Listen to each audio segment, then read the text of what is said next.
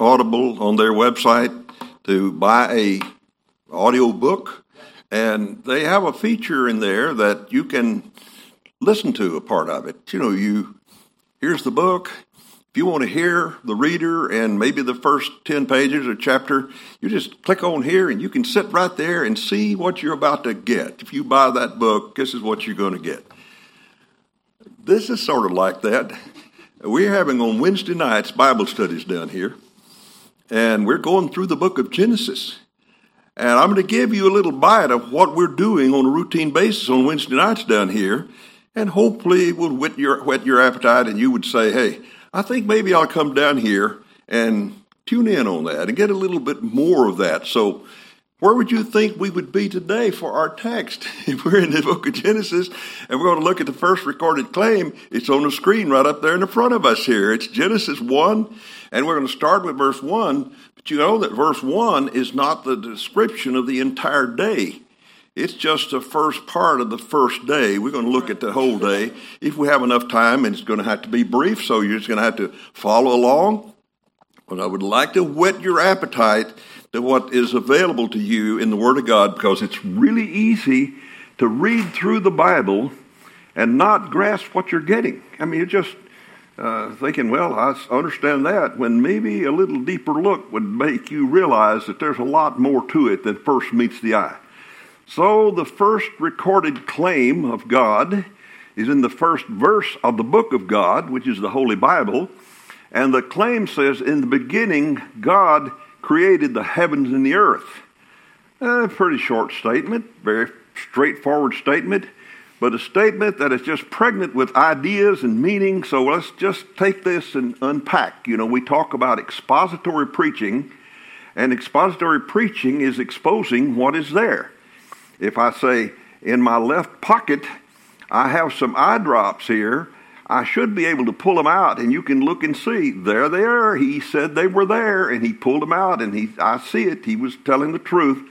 If we say this is in the Bible, we ought to be able to look in the Bible, and there it is in the Bible. So we're looking at God's first recorded claim, which says that in the beginning, God created the heavens and the earth. So let's talk about the beginning for a moment, because that is a very debated idea, very debated subject.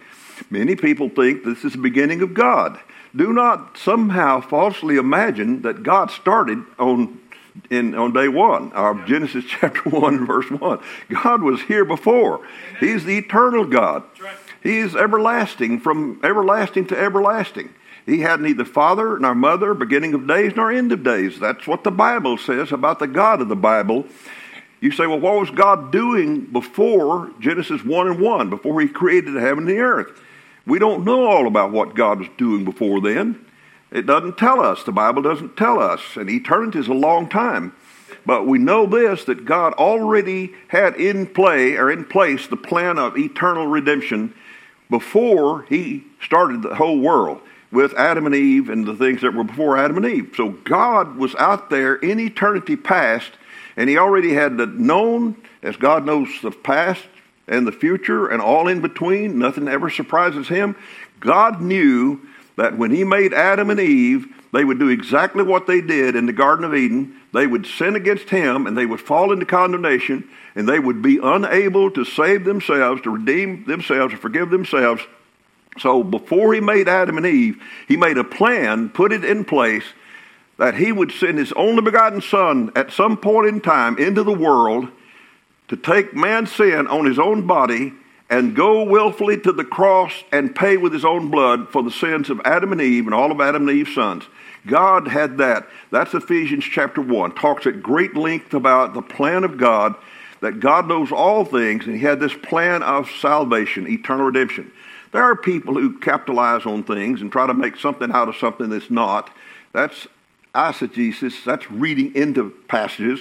And they do this with Ephesians chapter 1, where it talks about the foreknowledge of God and the foreordination of God. And try to imagine that somehow back there, before he created the heaven and the earth, God already had decided on every choice that would ever be made. Certainly the choice of salvation, They say that God decided back there who would believe and who would not believe. That he ordained some for salvation, for eternal life. He ordained some ahead of time for eternal damnation, just for the simple purpose of roasting them forever in the lake of fire with no choice of their own. And the argument behind that is that if God ever allowed anybody to make a choice about anything, he would no longer be sovereign. And that God is sovereign, and therefore you see names like Sovereign Grace Church and Providence Church and things like that. This generally means they have the idea that God is sovereign. He made all the choices, including all the choices about who would be saved and who would be lost.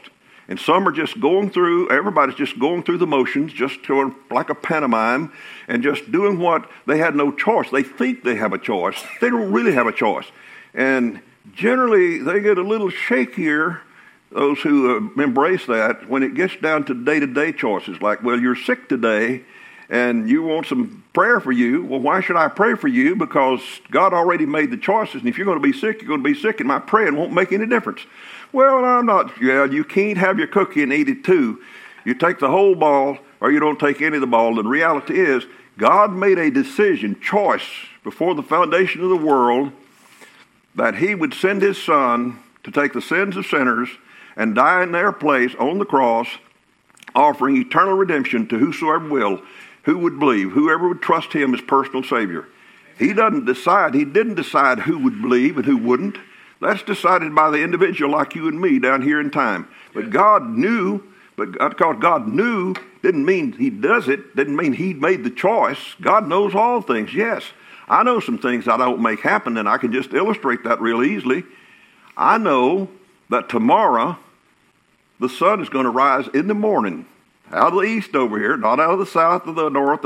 It's going to come right out of the east over here. It's going to rise up, and it's going to get daylight around here, and then a few hours later it's going to go down in the west. I know that.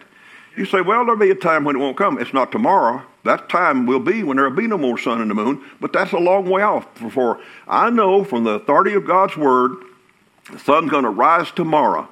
Anybody in his right mind knows that I don't make the sun rise tomorrow. Right. I could die today and the sun will still rise tomorrow. It's a reality that you know some things are going to happen don't mean you make those things happen, and that is the way of God. He knows what's going to happen, but he still gives us choice and allows us to decide. And on the most important matter of all, it's on eternal life, whether we're saved or not. God lets us choose whether we'll trust Christ as Savior or whether we reject him as Savior. And nobody's going to be able to pin a donkey's tail on God and say, God, you did it. It's your fault. No, sir. Everybody has an equal choice to trust Christ in a part of time, and all of those are called in Christ. They're the chosen of God. They're going to spend eternity with the Lord in heaven. So in the beginning doesn't mean God started in the beginning, because he always was. He started the heavens and the earth.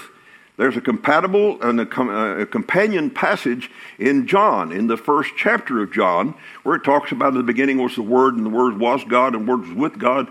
And goes on to say that without him, that is Jesus Christ, who is the Word of God, without him, there was nothing made that was made. He was in the beginning, was the Word. He was in the beginning of time and space and matter. And by the way, in the beginning, God created the heavens and the earth.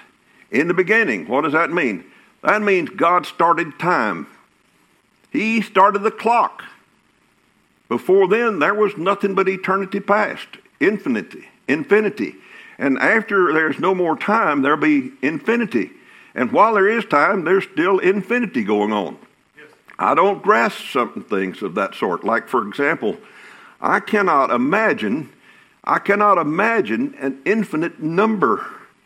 No. That is a number that is the biggest number there can be. I can't imagine a number so big there can't be a bigger number. I could always add 1 to any number anybody would have, and I got a bigger number. I could always double the number that anybody might have by itself, and we'd have a much bigger number. And I could do that again. 1, 2, 3, 4. There's no end to those numbers out there. And -1, -2, -3. There's no end to those numbers back there. And in between 1 and 2 is 1/2 and 1/4 and 1/8 and 1/16 and 1/32 and 64th. And I tell you, I know there's an infinity between every number. You say, can you prove that? No, I cannot prove that. And nobody here can prove that. And nobody at the University of Texas can prove that. Nobody in the science department anywhere can prove that. But we accept that. And they tell us, you guys are people of faith and we're people of science. Well, it's not science to believe in infinity. It's something you cannot demonstrate and you cannot prove because it has to be demonstratable and provable to be a scientific fact. So the reality is God says he's always been. He's eternal. And he didn't start, therefore, in Genesis 1:1. What he did do is start the clock. 1 day, 2 days, and on until there'll be no more days. One of these days, and we'll talk about that a bit at the end here. But the reality is God started time, and we're in time. And time, old Father Time, we call him sometimes, is taking his toll on all of us. I was talking to Will over here a while ago, and he says, well, I'm feeling time. His boy, Will Jr., walked by here, and he said he's getting pretty big. Yeah, time's not stopping, even for young people like Will Jr. here, or Will, is he Jr. or just Will? He just Will. So I'm talking about time, and that this is when it started. Right back here, Genesis 1:1, that's the declaration of God. He said, in the beginning what? Time. But he didn't just start time. In the beginning, God created the heavens. That's space. That's all this space out here. That's this immediate space. That's this far out space. One day, Abraham walked out of his tent. God called him outside, and it was night, actually, and not just a daytime, but a nighttime. And he said, Abraham, come out here and look up into the heavens and look at these stars and see if you can count them. And if you can count the stars, you can count the people that are going to come out of your loins are going to be out of you. I'm going to multiply your seed as the stars of the heavens. Abraham went outside. 1, 2. Have you ever tried to count the stars? Even in Houston, where you can see maybe 5 or 6 because of the smog. I'm telling you, you can't hardly count the stars. I remember C.W. McCall sing a song about a guy up in Green River Basin, and they were camping out way back in the wilderness out there. And this guy was on a vacation from New York, and they were in the middle of the night, and the guy looked up in the night, and he said, look up there, everybody. Look at all of that smog up there. And old McCall said, that's not smog, that's the Milky Way. You ever looked at the Milky Way with a pair of binoculars? It'll blow you away. You think you see all the stars, and you look with even a good pair of binoculars in the Milky Way, and I didn't see all of those before. And you take a radio telescope, and they can see even more than that. And now they send radio telescopes out on space vehicles and keep photographing, and they haven't caught up with the end of space out there yet. Somewhere out there may be, I don't know where it is, but I know that God created not only time, but he created space, and he created the earth. He created the heavens and the earth. Earth, what a statement. This is talking about material things. This is talking about what we would call like matter. Here's some matter here. Here's something that has substance to it. Talking about the periodic table. In science class, they call it the periodic table. It has all those elements, the different elements. And everything that is in our natural or material universe is in one way or another composed of, made up of, the periodic table. All of those natural elements down in that periodic table. And God just spoke that into being. God made the entire. Isn't it amazing that he made the right stuff? And he just made it into instant being. In the beginning, God created all there is in the natural world. There's a spiritual world outside of the natural world. But we're talking here about what God created on day one, and this is his first affirmative claim here, that God created the heavens and the earth, time, space, and matter. And it's noteworthy, the accuracy of the Word of God. He created them simultaneously. You cannot have time without matter and space.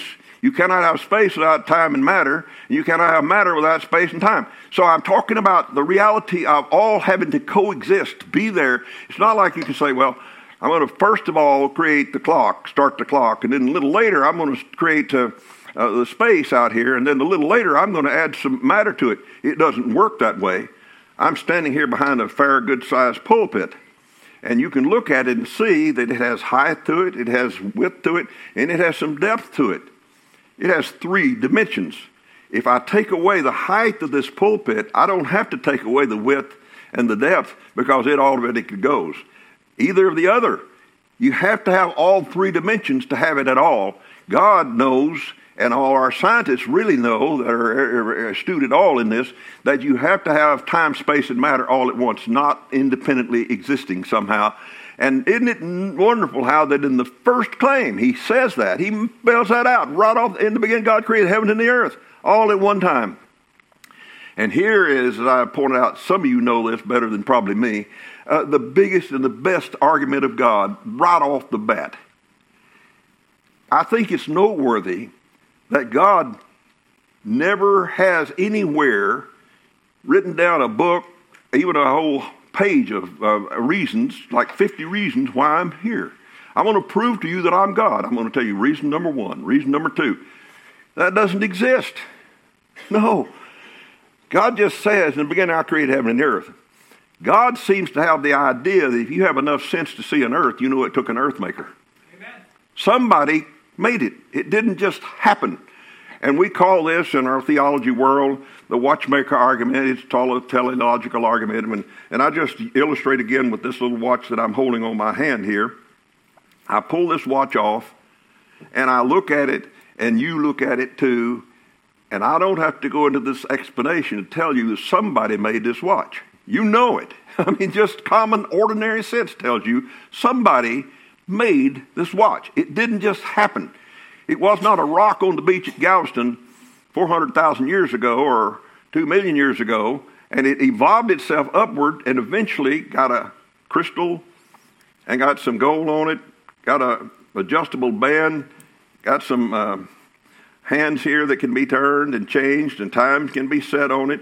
It has a little a battery on the inside, and you put it on, and you can tell what time of the day it is. You can tell what time of the month it is, what day of the month. It's got, you say, anybody with ordinary sense can tell. If there's a watch, it takes a watchmaker. That's the reason we call it a watchmaker argument. The existence of a watch demands a watchmaker. And if the existence of a watch demands a watchmaker, the existence of a drop of blood demands a blood maker. And I'll tell you what I could do, and I'm not. I could take a pen or a little knife and punch it right there, and the little red stuff would come right out, and you know what it is, it's blood. And I will tell you, this watch is a pretty complex little gadget. But this watch can't hold a light in the dark to the complexity of that one drop of blood, from which they can tell about you, all kinds of things about you, your pressure, kind of things, just amazing. And this is not living, this is just inorganic material, and that drop of blood is living material. If it took a watchmaker and everybody can see it to make a watch, I tell you it took a blood maker to make a drop of blood, and it took a thumb maker to make a thumb. And this is not such an easy diagnosed gadget right here, just that thumb. You cut it off and you see how well you do. I'm talking, you need it, and it's nothing to compare with your brain. And if just you are a testimonial that somebody made of you, how much more so when we look around the world and we see all the animals and all the plants, we see all the things that exist, and realize these systems like periodic table materials, like chloride and sodium, put them together and they make salt, table salt. You can taste it. And all these things exist. And somebody tells you these just accidentally happen. This is all a cosmic accident. That just doesn't make sense, and God knows it doesn't make sense. So therefore, he doesn't spend 50 pages or 50 reasons telling you why he's here. He just says, I'm here. I created heaven and the earth. Look around you and see what you see, and it's testimonial of intelligent design. Somebody had to make it. Somebody had to bring you into being, and for you to be what you are. I could stop here. And maybe I ought to, but I got to say a little bit more because I want to talk a little bit more about this first today here. In the beginning, God, Elohim is the Greek or the Hebrew word here. Eloh, and then I am, a suffix, that is the ending here, is a plural suffix. I am at the end of a Hebrew word pluralizes it. Yet here at the beginning you have this E-L-O-H, Elo, is a singular prefix with a plural suffix. You say in grammar class, that can't be. It is here in God's grammar class. What's the idea?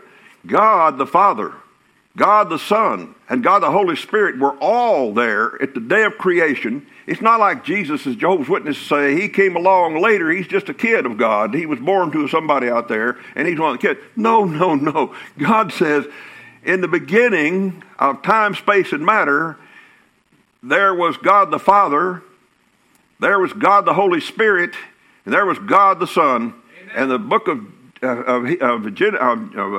John chapter 1 talks about the Son being there. And he was there at the beginning. The divine Logos, the Son, the God of heaven. He was there when? In the beginning, and nothing was made without him was made at all. And then the first chapter of Hebrews, especially in verse 10, is this great discussion of how God the Son and God the Spirit were there. Here it's all in the very first verse of the Bible. Right there in the first verse of the Bible. In the beginning, God created heavens and the earth. And the next verse says, and the earth was without form and void. And boy, hasn't that opened a can of Pandora's worms. I'm telling you, there are people who say, well, what God did to start was create the whole world and all the people that were in. It was a perfect place. And then something came along and it just blew it all up and it became a wasteland. That's why it was without form and void. That is real eisegesis. That's reading into, not this exegesis stuff where you bring out things like I'm bringing out, here's the argument, here's the three things that started all that stuff, just bringing it out and presenting it. But here's eisegesis that said, hey, God made all this world and then it was blown up and it was without form and void, and therefore form and void is understood. It's assumed and read in to mean that it was all just wasted away. It used to be good and it was all bad and blown up like a wasteland. No, it's not that at all. It's like God, common sense is enough to tell you a lot of stuff. You know, I'll just tell you to wake you up. Common sense is just stable thinking. Just know that. So I want to tell you, common sense says that God made all the raw materials, all this stuff in this periodic table, all this stuff, but he hadn't arranged it. It's like I'm going to build a house. I got all the materials here, but I just haven't constructed. I haven't put it in its proper place. I haven't formed it like I want to form it here. So God formed it into place in time, but he had all the raw materials there. He's just waiting to form it, and he's going to tell about the forming of it in the next few verses. He goes on to tell some in that very first day, and then in the second day and the third day, on through the sixth day.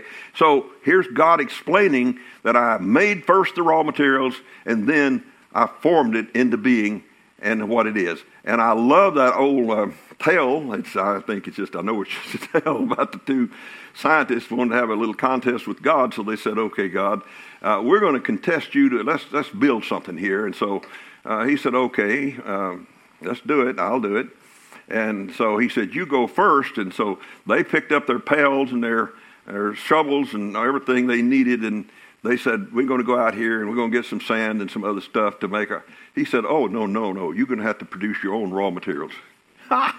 And that's what that verse is saying. Chapter 1 and verse 1. In the beginning, God created, and the Hebrew verb there, create is B-A-R-A, bara. And it literally means to bring into existence that which had no prior existence. He didn't use some of those other words that mean to press or to form. He used the right word. This one means to bring into existence. And it never did be. It wasn't there before. He just brought it out of nothing. Ex nihilo, it's called in some other ways to say it. I mean, it's just a wonderful way to say God made his own raw materials. There was nothing out there, and all of a sudden, God made it to be. You say, well, how did he do such a thing? He did it with the power of his own voice. I want you to hear it out of the book of Hebrews, in the 11th chapter of Hebrews, and in the, I believe it's about the 3rd verse. Just take a moment and see how the Bible explained how he did it. In verse 3, through faith, we understand that the worlds were framed by the word of God, so that the things which are seen were not made of the things which do appear. It didn't happen before. It wasn't there before. And all of a sudden, by his word, just spoke it into being. And there it was. Just spoke it into being. In the beginning, God created. All of that, by the way, is in just verse 1. Except when we get to verse 2, it was without form and void. And you understand why it was. He just hadn't arranged it in the way he was going to. And then the next verse, look at it. Just take a moment in the book of Genesis, and right here in the very first chapter, it was without form and void, and the Spirit and the darkness was upon the face of the deep, and the Spirit of God moved upon the face of the waters. There was no light in the sense that we know. I know God is light, so wherever God was, there was light. But there's black light. I remember being naive to that at one point, and I went into a room where my nephew, Janie's little boy, he's grown now. Anyway, he had a rock collection, and all these rocks he kept under his bed. And we went in there, and he turned off the light in the room, and I couldn't see anything. I mean, just things I could see with the light like this incandescent light here. It was easy. And he turned off the light in the room, and I couldn't see the rocks. But then when he turned on the black light, all of a sudden, I thought, I need to get out of this room. I believe those are radiated rocks. I believe I'm going to get radiation poisoning in here in this room. So I scattered out of the room pretty quick, and I thought, you've been sleeping on top of that stuff for a long time, boy. You're in trouble. But there are different kinds of lights. There's what we call infrared light, incandescent light, and all these different kinds of light, long rays and short rays lights, and some we can see. We see light. What we see just in a little narrow field or sphere of what's out there, what's available out there. We just see a little bit. Some of these people that do wildlife shows and shoot wildlife pictures, they can go out with a certain kind of light and they can shine it out there, and they can see a coyote coming, or they can see all kinds of different wildlife out there. But the coyote can't, because the coyote doesn't have the right setup in his eyes to see the light that we can see. And we couldn't see it if it wasn't for the particular equipment we have. So there are different kinds of light. And God said, let there be light. But we're going to get to that in a minute. In the beginning, look at the verse again. I was going to get back on track here, because I don't want to pass it out. God said, let there be light, and the Spirit in the face of the darkness on the face of the deep, and the Spirit of God moved among the waters. And that's what I wanted to touch just briefly here, and I realize I'm going to really have to hurry. The Spirit of God, there's a certain Hebrew word which means like a shaking motion, a back and forth motion there. It means that things begin to shake, because the earth was a form, or the material, the raw material, outside of time and space, the raw material was a watery mix. There's no indication that it was square, that it was round, that it was anything like it is today. It was just there. It was just out there. God just made it. But what he's about to do is put form to it. And so his Spirit, by the way, the Spirit was here in the creation, not just the Father and the Son, but the Spirit of God moved upon the face of the deep. And as the Spirit of God moved on the face of the deep, all of a sudden you have this shaking motion here, and you have the earth and other planets out here, or at least other beings that might be around that hadn't been created much, but whatever's there, it begins to form into a sphere. And what are we on today? We're in a sphere. I'll tell you what you can do. You can take off right the way the sun rises in the morning. If you just keep going further enough, about 48,000 miles from there, you'll come out right over here. Go around this earth, because it's a sphere. And this sphere came into being when God, Spirit, moved on the face of the deep. And now it's a circular water. You say, well, what was it sitting on? What was it resting on? It had no resting. It's in space. It's in orbit, or so to speak. It's in limbo out here. It has no resting place. In fact, God asked that question to Job. He said, what are you so the world sitting on? If you're so smart, just tell me what it's sitting on. What's keeping it in place? Well, God had these physical forces that he started here when he did this movement of the Holy Spirit. And we have a sphere, and our world has a sphere, and it apparently begins to operate and rotate on this sphere. So in the beginning, God created heaven and the earth. It was without form and void, darkness on the face of the deep. And God said, let there be light. I didn't tell you in Genesis, in that first verse up there, that when he made the periodic table, the earth, that's where all those atoms are. They all have their own little operation. There's little to see, but when you have atoms, you have atomic energy. And all you have to do, not so easy, but to unleash that energy is split the atom. You split the atom, what do? You have a big explosion like over Hiroshima. And so God created atomic energy. Right here on day one, it's right inherent in the idea. You can't have atoms without atomic energy. God created atomic energy here. Then he comes along and he got this moving motion, and we've got gravitational energy. All of a sudden, body's formed, and it has certain laws that God put them into place himself where things are held together. You don't just fly out in space because you're held on here by gravity. Thank God for that. And praise God you don't have too much.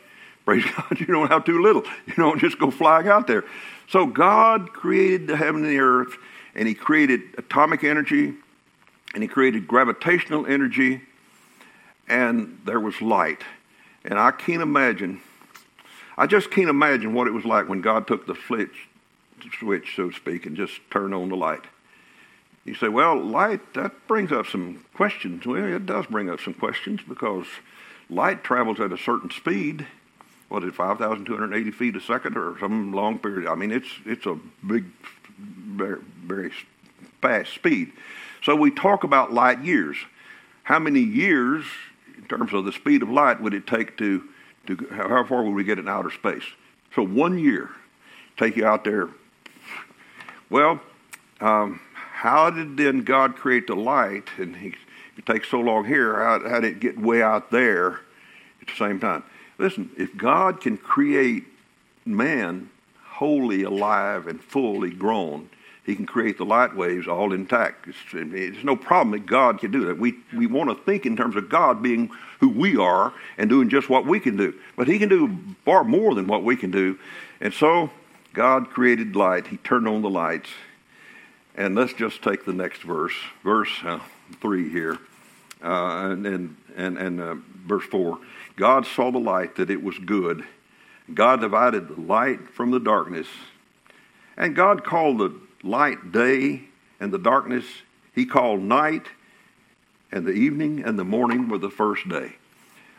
I can't imagine a place where the context can make things better or clearer than it makes this particular point right here. There's this really big debate about how long is a day? How long were the creation days? And there are lots of those, and many of them call themselves Christians, who say, well, the day doesn't matter. Yeah, it does matter, and I'm going to tell you that in just a moment. Say the day doesn't matter because God can make a day be any length he wants it to be. And so they quote from the New Testament and say, God, the day with the Lord is 1,000 years, and 1,000 years is a day. So therefore, they call this idea that one of these days, like day one that we're just talking about here, could have been 1,000 years long. It could have been a million years long. It's just a long period of time. They say that's all God meant to say when he said what he did in the Bible. It's just a long period of time.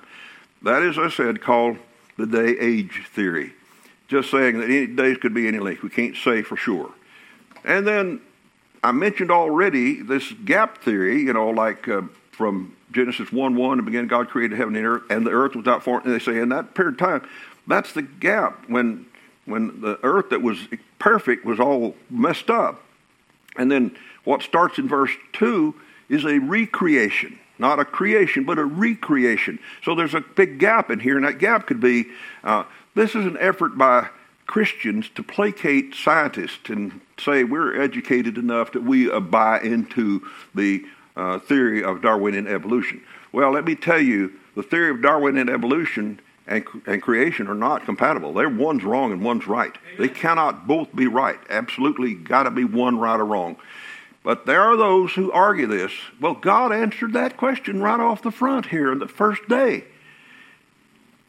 And the day he called light, and the night he called dark, or dark he called night.